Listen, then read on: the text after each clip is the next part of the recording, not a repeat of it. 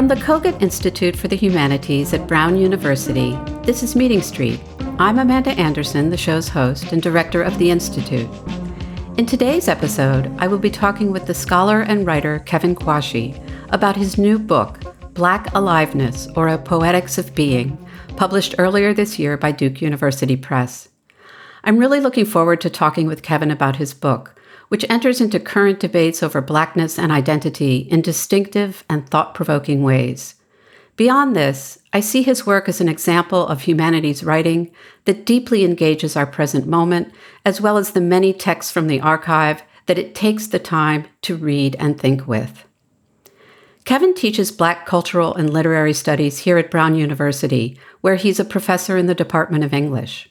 His previous books include The Sovereignty of Quiet, Beyond Resistance in Black Culture, published in 2012, and Black Women, Identity, and Cultural Theory, Unbecoming the Subject, which appeared in 2004. Kevin, welcome to Meeting Street, and thank you for talking with me today. Thank you, Amanda, for hosting me. I'm looking forward to the conversation. So tell me a little bit about how you came to the topic of your new book, Black Aliveness. Your earlier book, The Sovereignty of Quiet, explores and promotes the complex expressiveness of the inner life, as opposed to a life conceived in relation to certain public demands, particularly about what it means to be Black or to represent Blackness. How is Black aliveness a further or different response to the conditions and modes of expression you explored in The Sovereignty of Quiet? I think in some ways, in The Sovereignty of Quiet, in pushing against the way in which publicness overdetermines how we understand Blackness and Black cultural production, that I might have overemphasized a little bit the notion of the interior. And though there I try to be thoughtful about reminding us that the interior is social and legible to all things public and political, I still sometimes encountered readers and people who wanted to think with me who understood interiority as being exempt from the public world. So I think the idea of aliveness became a way to extend further a notion of the capaciousness of Blackness and to maybe go around the particular register of the interior as it circulates in our imagination. But I think the other thing, Amanda, is that I wanted a way to think with and maybe even grapple with the spectacular and terrible rise of Black death around us, or maybe I should say the way in which we might have become more aware of that death, and then how that awareness manifested itself in our thinking about Blackness, in our scholarly thinking, in our intellectual thinking, in a kind of broader thinking about Blackness, so that there was what one might call a death thinking that was circulating around Black studies and Black literary studies in particular, that I wanted a way to think with and to see if there was something else that I might be able to say in regard to that discourse. Thank you. That connects up with a question I want to ask you about how you would situate your work in relation to certain strands in Black studies, including certain strains of Black pessimism that underscore the enduring afterlife of slavery, as well as the ongoing terror of anti-Blackness, which is, of course, connected to the question of a pervasive threat of death.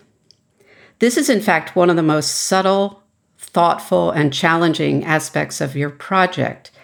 How do you conceive the book's relation to contemporary Black pessimist thought or other strands of work in Black studies? And perhaps it would be useful for our listeners if you could begin by elaborating a little bit how you see Black pessimist thought, how you would define it or characterize it. Black pessimism is a complicated, complex school of thought. And indeed, I should even say that I use the phrase Black pessimism as an overarching generic phrase, but some of the people who identify with that school might more prefer Afro-pessimism. As I understand Black pessimism, I think it's a school of thought that is trying to get us to understand that Blackness and violence to Black people are structurally integral to modern society.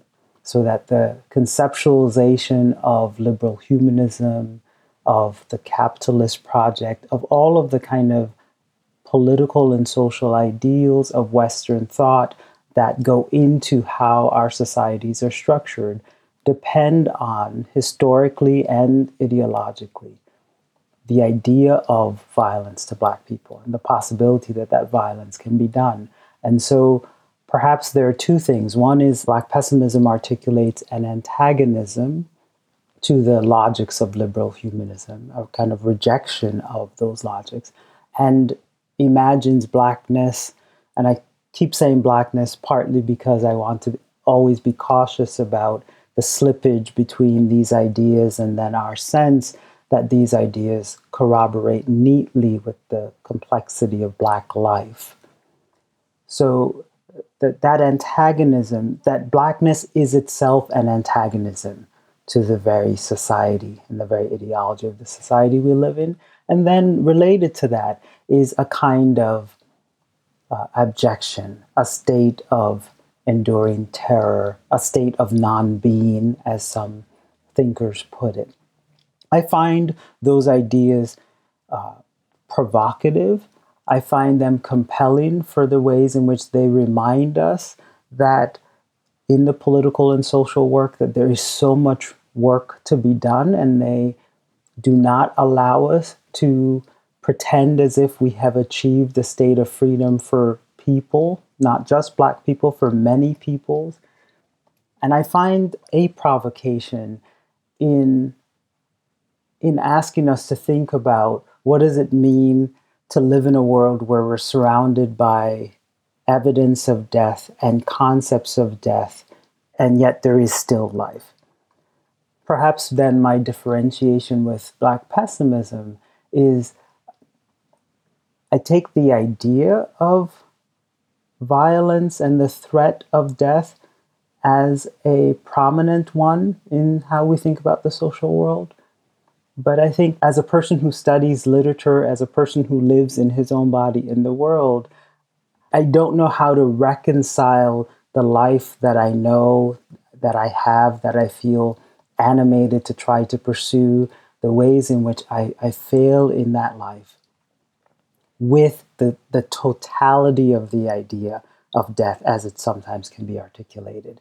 And I know that I have retreated to a personal example as a way to try to grapple with a conceptual idea, but I think maybe we all do that as writers, and so that there's a kind of dissonance that then opens up a possibility for me to say, what else can I do for thinking through some of these ideas? Perhaps you could say just a little more about aliveness, because it's such an interesting word. You know, it's not the same as saying Black life.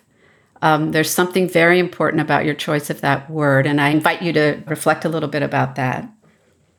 I think I was deliberate about the idea of aliveness rather than life, partly because I want to elude or interrupt any attempt to talk about Black life as we might know it. I think it's hard to codify anyone's life. And what I liked too about the idea of aliveness is that it's an idea, one that I could read and think with in the language of aesthetics. That is, I could read and think about the quality of aliveness in a sculpture or in a poem or in a particular line. We could do that with song. We could do that with the way in which a fashion designer styles an outfit, so that there was something about trying to pay attention to aesthetics and to qualities in cultural production that made the term aliveness much more useful to me than any other term, by virtue of aliveness being a synonym of life, that I am all the while implicitly gesturing towards the ways in which these ideas might resonate with more explicit considerations of the peril of Black life. It's interesting to hear you bring in the question of aesthetics, because in the field of literary studies more broadly, there's been a series of influential arguments against ideological criticism and an attempt to promote forms of engagement with and attachment to the objects that we study. That is to say, rather than seeing literary texts as always and everywhere symptomatic of entrenched power structures, instead seeing literary texts and the experience of engaging with them as more variegated and as inviting forms of what one might call enlivening response. Do you see any connection between what you are doing and these larger trends in literary studies, which don't tend to focus in on the question of Blackness as a central issue? But I'm curious to hear what you think about that.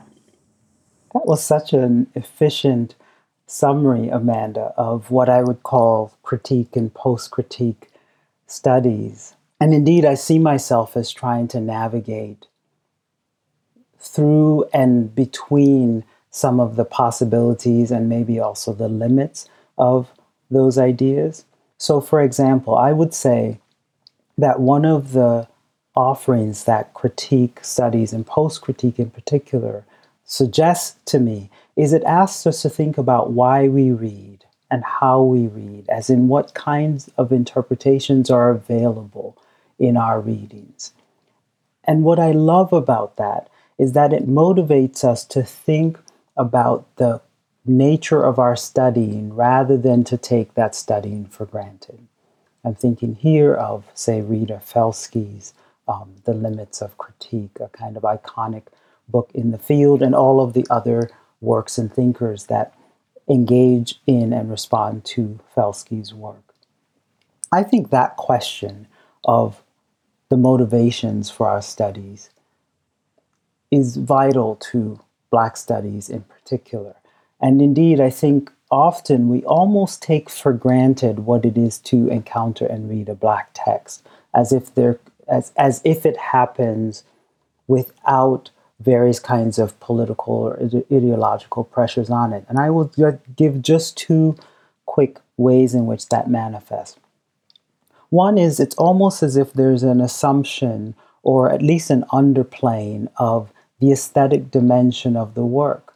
And I'm always struck when I think with Lucille Clifton, I think Lucille Clifton, a Black woman poet, wrote poems. And there's something in the genre of a poem that she found particularly useful to articulating whatever the idea she wanted to undertake. I don't want to discount that, because I think to discount that is to somehow accept that Black thinking and Black art and Black creativity is secondary to the sociological or political, or even maybe even something essential about Blackness that surpasses the text.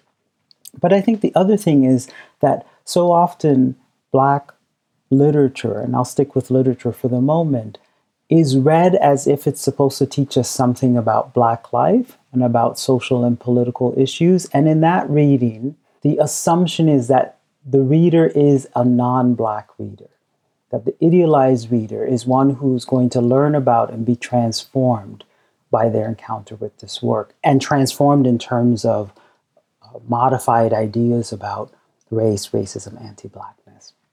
That assumption not only excludes someone like me from having a phenomenal and phenomenological relationship with the text, which I think would run counter to what many Black writers would say that they're trying to do, but I think it also then leaves in place certain habits in literary studies that ought to be pressed and critiqued and challenged, certain habits in how we teach literary works. I would not want to walk into a classroom and assume, and indeed I couldn't, but I wouldn't want to assume that there isn't a Black reader in the room as I'm thinking with this text. And so I find the move in critique studies useful for asking us to think about the matter of interpretation again, though perhaps I veer a little differently than some of the ways in which that provocation in critique studies is often taken up. I think this connects up nicely with a question I want to ask you about method. So you advance your thinking in Black Aliveness through readings of poetry and first-person essays. What's important about this mode of approach and the opportunities it affords you? I love this question. I love it because there is something about the textuality of a poem, even a long poem, maybe not an epic poem that goes on over the stretch of an entire book, but there's something about the textuality of a poem or the textuality of a first-person essay, the materiality itself of the thing, that it's almost a world that you can hold in your hands as a reader. And there's something about that encounter with a totality. And here I want to be careful that when I say a totality, I simply mean that every text offers up a world for a reader to enter, and that world is something of a totality. It is a momentary totality. It may not be a complete and successful totality because the reader may be encountering the text in a moment that disrupts the possibility of surrender. Not unlike the way film critics will often talk about what it is to go see a movie in a theater where the darkness suspends you in a world.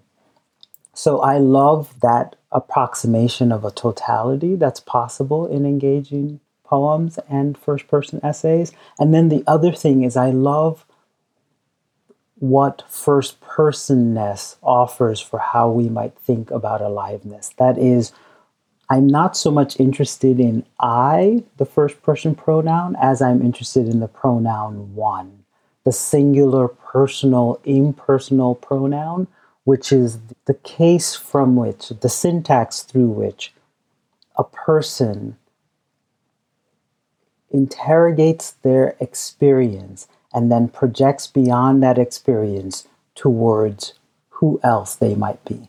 Perhaps the simplest way of saying it is that I often say to students that one is the philosophical pronoun. It's the pronoun through which philosophers imagine and conceptualize ideas. And if we imagine that every human being lives in the world or could live in the world through that pronoun case, one, then I think it offers something that goes beyond the problems and maybe even the fallacy of individuality that the pronoun I offers. So I love the idea of one, even as, and I agree with Hortense Spillers, who says, the philosopher Hortense Spillers, who says that the idea of a one, the idea of oneness, or the pronoun case one in Black culture is hard to achieve because of the ways in which Blackness is so readily conceptualized as something that's collective, that's something that's public, that we have a hard time imagining a case of one when we're thinking about Blackness. So much of the book is taken up with richly textured readings of poems and first-person essays. I'm wondering if you could perhaps share one of the literary examples that you focus on in the book and talk us through it a little bit. I'd be happy to do that. I realize now, too, as I was responding to the question about one, I might just add, which is relevant to the poem I will read, that part of what I love about the idea of one is the right to complexity and opacity and ambivalence. All of those things that constitute what we might say is the right of the human. Well, this is the poem, one of the poems that opens the book. It's Lucille Clifton's Reply. It's an untitled poem, as Clifton's poems are often untitled, though it is often referenced by the first line. It's from her 1991 collection, Quilting. The poem opens with an excerpt, an epigraph or a paratext of a quotation from a letter that was sent to W.B. Du Bois. And so I'll read the poem as it exists on the page, though the listener should know that the block that I will start with, the quotation, is a block of text, almost a rectangular block of text, and then the rest of the poem is a singular stream down the page. That's important for beholding the visual aesthetics of the poem. From a letter written to Dr. W.B. Du Bois by Alvin Borquest of Clark University in Massachusetts and dated April 3rd, 1905. Quote, "We are pursuing an investigation here on the subject of crying as an expression of the emotions, and should like very much to learn about its peculiarities among the colored people. We have been referred to you as a person competent to give us information on the subject. We desire especially to know about the following salient aspects. 1. Whether the Negro sheds tears." End quote. Reply. He do, she do. They live, they love. They try, they tire. They flee, they fight. They bleed, they break. They moan, they mourn. They weep, they die. They do, they do, they do. This poem, one of the reasons I wanted to start the project with this poem is there is an elegant simplicity here, and yet there's also a gesture towards a totality that cannot be captured in the poem. I read that gesture, especially in the last three, they do, they do, they do, as if we are being invited to then imagine what is not yet rendered through verbs on the page, other kinds of doings that surpass, that dance off the end of the page of the poem. I also love the repetition in this poem, not just the repetition of the pronouns, first he and she, and then they, but also the alliteration and assonance that makes us aware then that this is not a random catalog. Flee and bleed and weep, all of a sudden, you hear the resonance of the connection between those words, moan and mourn. And of course, the pleasure for me in the long U of do, do, do. The incredible rhythm in this poem. He do, she do. That two-beat rhythm that is sustained so beautifully and yet is modified as it goes along, because what we're being offered are different verbs, some of them intransitive verbs, all of which are pointing towards different experiences of being in a world of ordinariness and joy and harm. The last thing I will say about this poem, though I could say much more, is I also love that the orientation of the speaker doesn't turn necessarily to respond. It doesn't say, we do. That is, the speaker doesn't imagine themselves, herself, if we presume that the persona in the poem is an approximation of the poet. The speaker doesn't say we as if to orient a world that's organized against the terrible question. The speaker is engaged in watching this world of wondrous doing as if we are being invited into a scene that's somehow different from the expectation of reply that's set up by the terrible question. There's something about the speaker's almost a display, almost as if the speaker is an MC watching this wondrousness and pointing it out. There's something about that, and maybe the recouping of the word, that third person pronoun, they, recouping it so that it no longer has maybe some of the the barbed quality of objectifying that it can have. Maybe it's a different kind of objectification that's being rendered, an invitation to look differently and maybe to look better at the wondrousness of this group. I love this poem.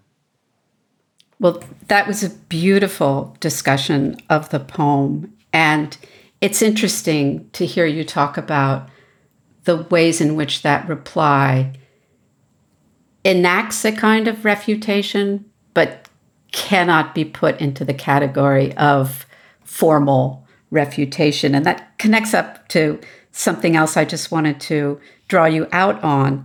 At one point during one of your readings of an essay, you write, "I find inspiration in the way that the first-person essay tries to dispense with argument and tarries instead in the study of a moment." What's important to you about moving away from argument as a mode?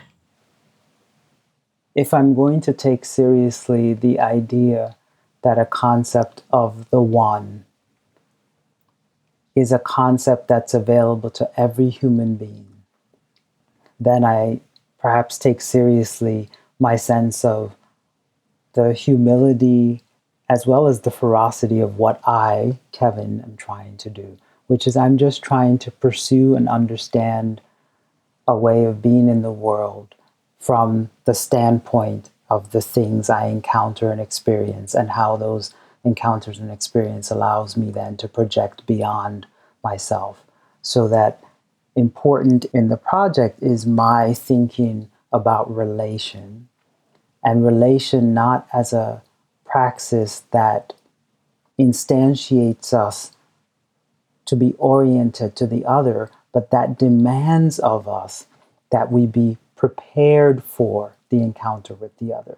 That is, there's something, I'm going to use a word that I don't often like, there's something of a kind of invitation to self-reflection. Who am I? How am I? And how ready am I to meet the world out there? Such that in reflection is an invitation to surrender. A young junior scholar pointed out to me that it was rare in my writing that I use the phrase, "I argue." And in fact, I don't think I use that phrase. Maybe part of it is a little bit of personal obstinacy. I don't feel I'm arguing. I'm not interested in arguing anything about what I understand about reading and engaging text. I'm interested in trying to pursue a line of thought and really moving with thinkers and artists who enable that line of thinking as best as possible, and for me to see where it takes me. And I don't mean to be precious about it. I assume that's what everyone else is doing in their work, but I think I want to remind myself as much as possible to be oriented in being open in literary study, rather than to feel as if I have an endpoint I'm trying to get to, especially because I think getting to that, and the idea of getting to that endpoint perhaps can close down what it is literary encounter, what it is artistic encounter, and dare I say, what it is that human encounter is supposed to make possible in us. I have a follow-up question about the emphasis on first-person writing and this question of argument. You yourself are a first-person presence in the book, being very direct about your affective relation to the work you're studying, and even interjecting sighs to remind us of your own breathing aliveness, all of which I think gives the prose a unique feel. The sigh, which you typically inscribe as the word sigh followed by either a period or a colon, is a quite unusual experience to happen upon in a work of literary criticism. And I'd love to hear you talk about why you started using it and how you see it working or answering to a writerly need or impulse. And just to give a couple of instances so our listeners can get a feel of it.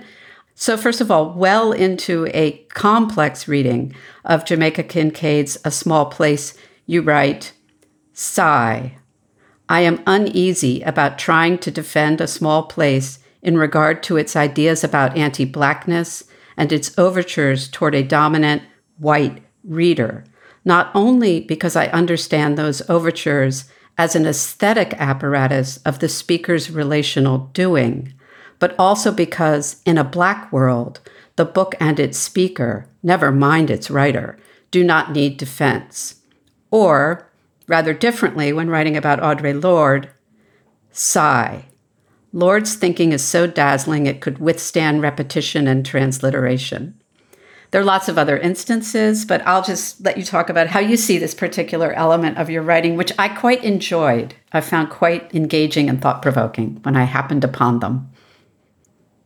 If listeners could see me now, I was smiling and even laughing quietly as you read those, partly because, Amanda, you're an astonishingly close and engaged reader, and I'm so grateful for that. I might disagree just slightly in terms of one of the things you said about the sigh.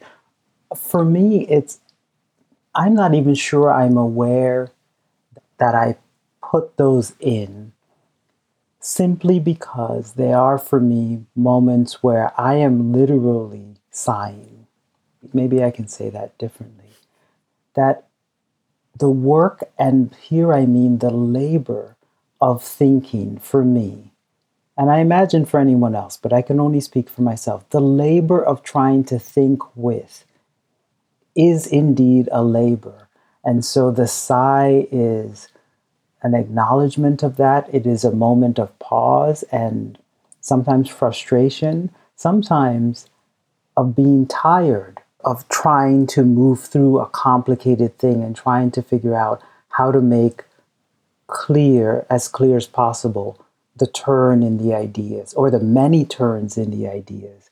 When I read the Lucille Clifton poem Reply, in the aftermath of having read and talked about it, I also wanted to sigh because there's a little bit of frustration to say that I feel like I have barely begun to engage and share with you what I think I understand, or at least what I think I'm brought to by that poem. And so when I say I might want to disagree a little bit with the way in which you set it up, I love that you recognize it as a moment of first-personness on my part, though perhaps it's an unintentional first-personness because I don't necessarily think my first-person being is so interesting that it has to show up in the work. Though I think what you're recognizing and what I am deeply committed to is a sense of the work, the call to work. I know there are many useful critiques of that word work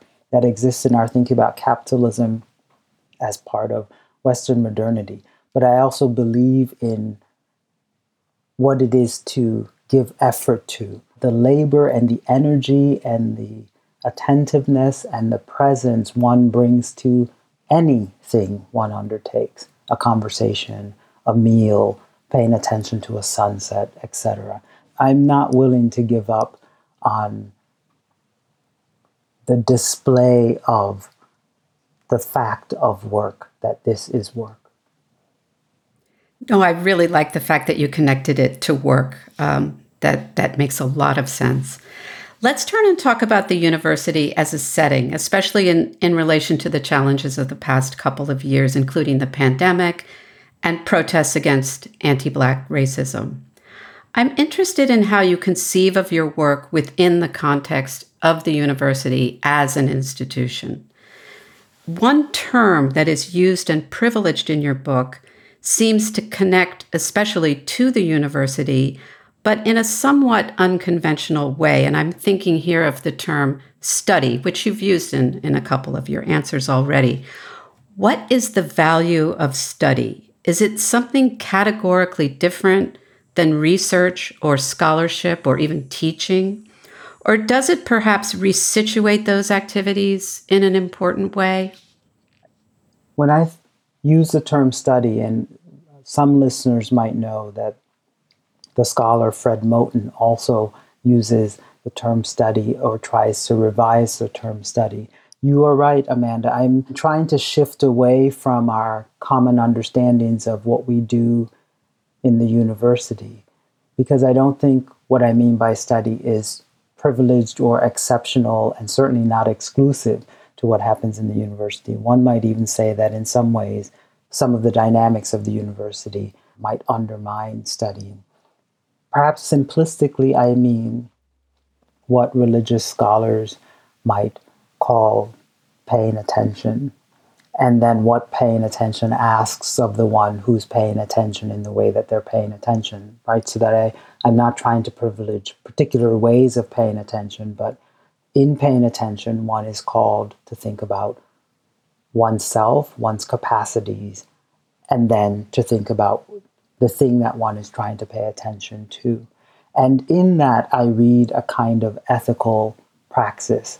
Indeed, that's where I'm hoping the conversation about aliveness moves. What does it mean to think that literature and an encounter with literature offers up to the reader a chance again to engage the ethical question, which is simply, how am I to be? And that ethical question, which can't really be, no one can give you an answer to the ethical question, right? That part of coming to it is a series of thinking on and returning again to how am I and how might I be? How could I be? And that's singular, personal, human work. It's slow and deliberate work. So in that way, I think of study as being a synonym of that notion. So, as a last question, what's next for you? First of all, Black Aliveness is an incredibly powerful book, and it's clear that a lot of labor and love went into it. And you may be taking a pause, and that's, entirely warranted. But I'm always eager to hear from scholars about what they're thinking about in terms of their next project and where you think you might go next or are already going next. Well, thank you again, Amanda, for saying that. That's very kind. I don't mean this at all to be diminishing. I think I only really have one question that I've been pursuing through the 25 years of my being in the academy, and perhaps even before that as a person, I was trying to just pursue this one question. And I don't know that I could sum up the question well, but I do know that I continue to be interested in what it means to try to conceptualize a commons, as in a collective, a sense of a collective, a sense of a gathering or a being together. And that word commons, again, it's another term that Fred Moten uses, though perhaps I might mean it differently than him. I guess I'm interested in, is it possible for us to think that aesthetics can ignite an intimacy of the commons? And when I say intimacy there, I'm trying to delay, whenever I think we talk about the commons or the common good or the collective, that the scale of it becomes so big that it's hard for me, and this might indeed be a limit of my imagination, that it's hard for me to figure out, well, how do we grapple with the incredible differences that manifest once you bring people together, or you think about people being together? And my way of trying to get around that is, well, what's the scale of intimacy that allows us to do common thinking? And in that way, I love the idealized scale of a reader with a text, or one person with another person. And then what can one learn from that scale of engagement and the navigation of difference on that scale as a way of thinking about difference on a larger scale? I'm not a political scientist and maybe even not a political thinker, but as a human being on earth, I'm always trying to figure out, how do I live in this body? And then how do I live meaningfully with other people, meaningfully, generously, kindly with other people, rightly in the philosophical or religious sense of that word, right. So I think I'm continuing to think about that. I'm interested in the work that sentences can do in text. But I might just say that this early on, I once heard Toni Morrison in an interview, someone asked her about the new work she was doing. And Morrison, who's so characteristically impish and playful, but also so devastatingly smart, laughed and said, well, I am working on something, but it's a small mosquito of an idea. I'm not sure it's worth sharing at this moment. I've always loved that mosquito of an idea because you know how potent a mosquito can be if it's bothering you. So I feel as if I would just borrow Morrison's language to say I have a small mosquito of an idea about more thinking about aesthetics and commons. And mostly I'm grateful to be able to continue to study. That's wonderful. I especially like the idea of trying to sort of acknowledge the single question or set of questions that animate all of one's work, because I think that's actually a pretty useful reflection to undertake, that we could all do that, I think, in a way that would allow us to perhaps present ourselves to others with a certain clarity. So I really, really appreciate that, and I look forward to wherever the mosquito goes. But I want to thank you so much for taking the time today and for exploring with us this incredibly rich work that you've been doing. Thank you so much, Kevin. Thank you for hosting me, Amanda, and thank you for reading with me as deeply as you have. Meeting Street explores some of the most important and creative work being done in the humanities today through conversations with scholars and thinkers who are extending the boundaries of their respective fields. The show is produced by the Kogut Institute for the Humanities at Brown University. Damien Maillet is our production manager. Our sound editor is Jake Sokolov-Gonzalez. If you enjoyed this week's episode of Meeting Street, please leave a review wherever you listen to your favorite podcasts.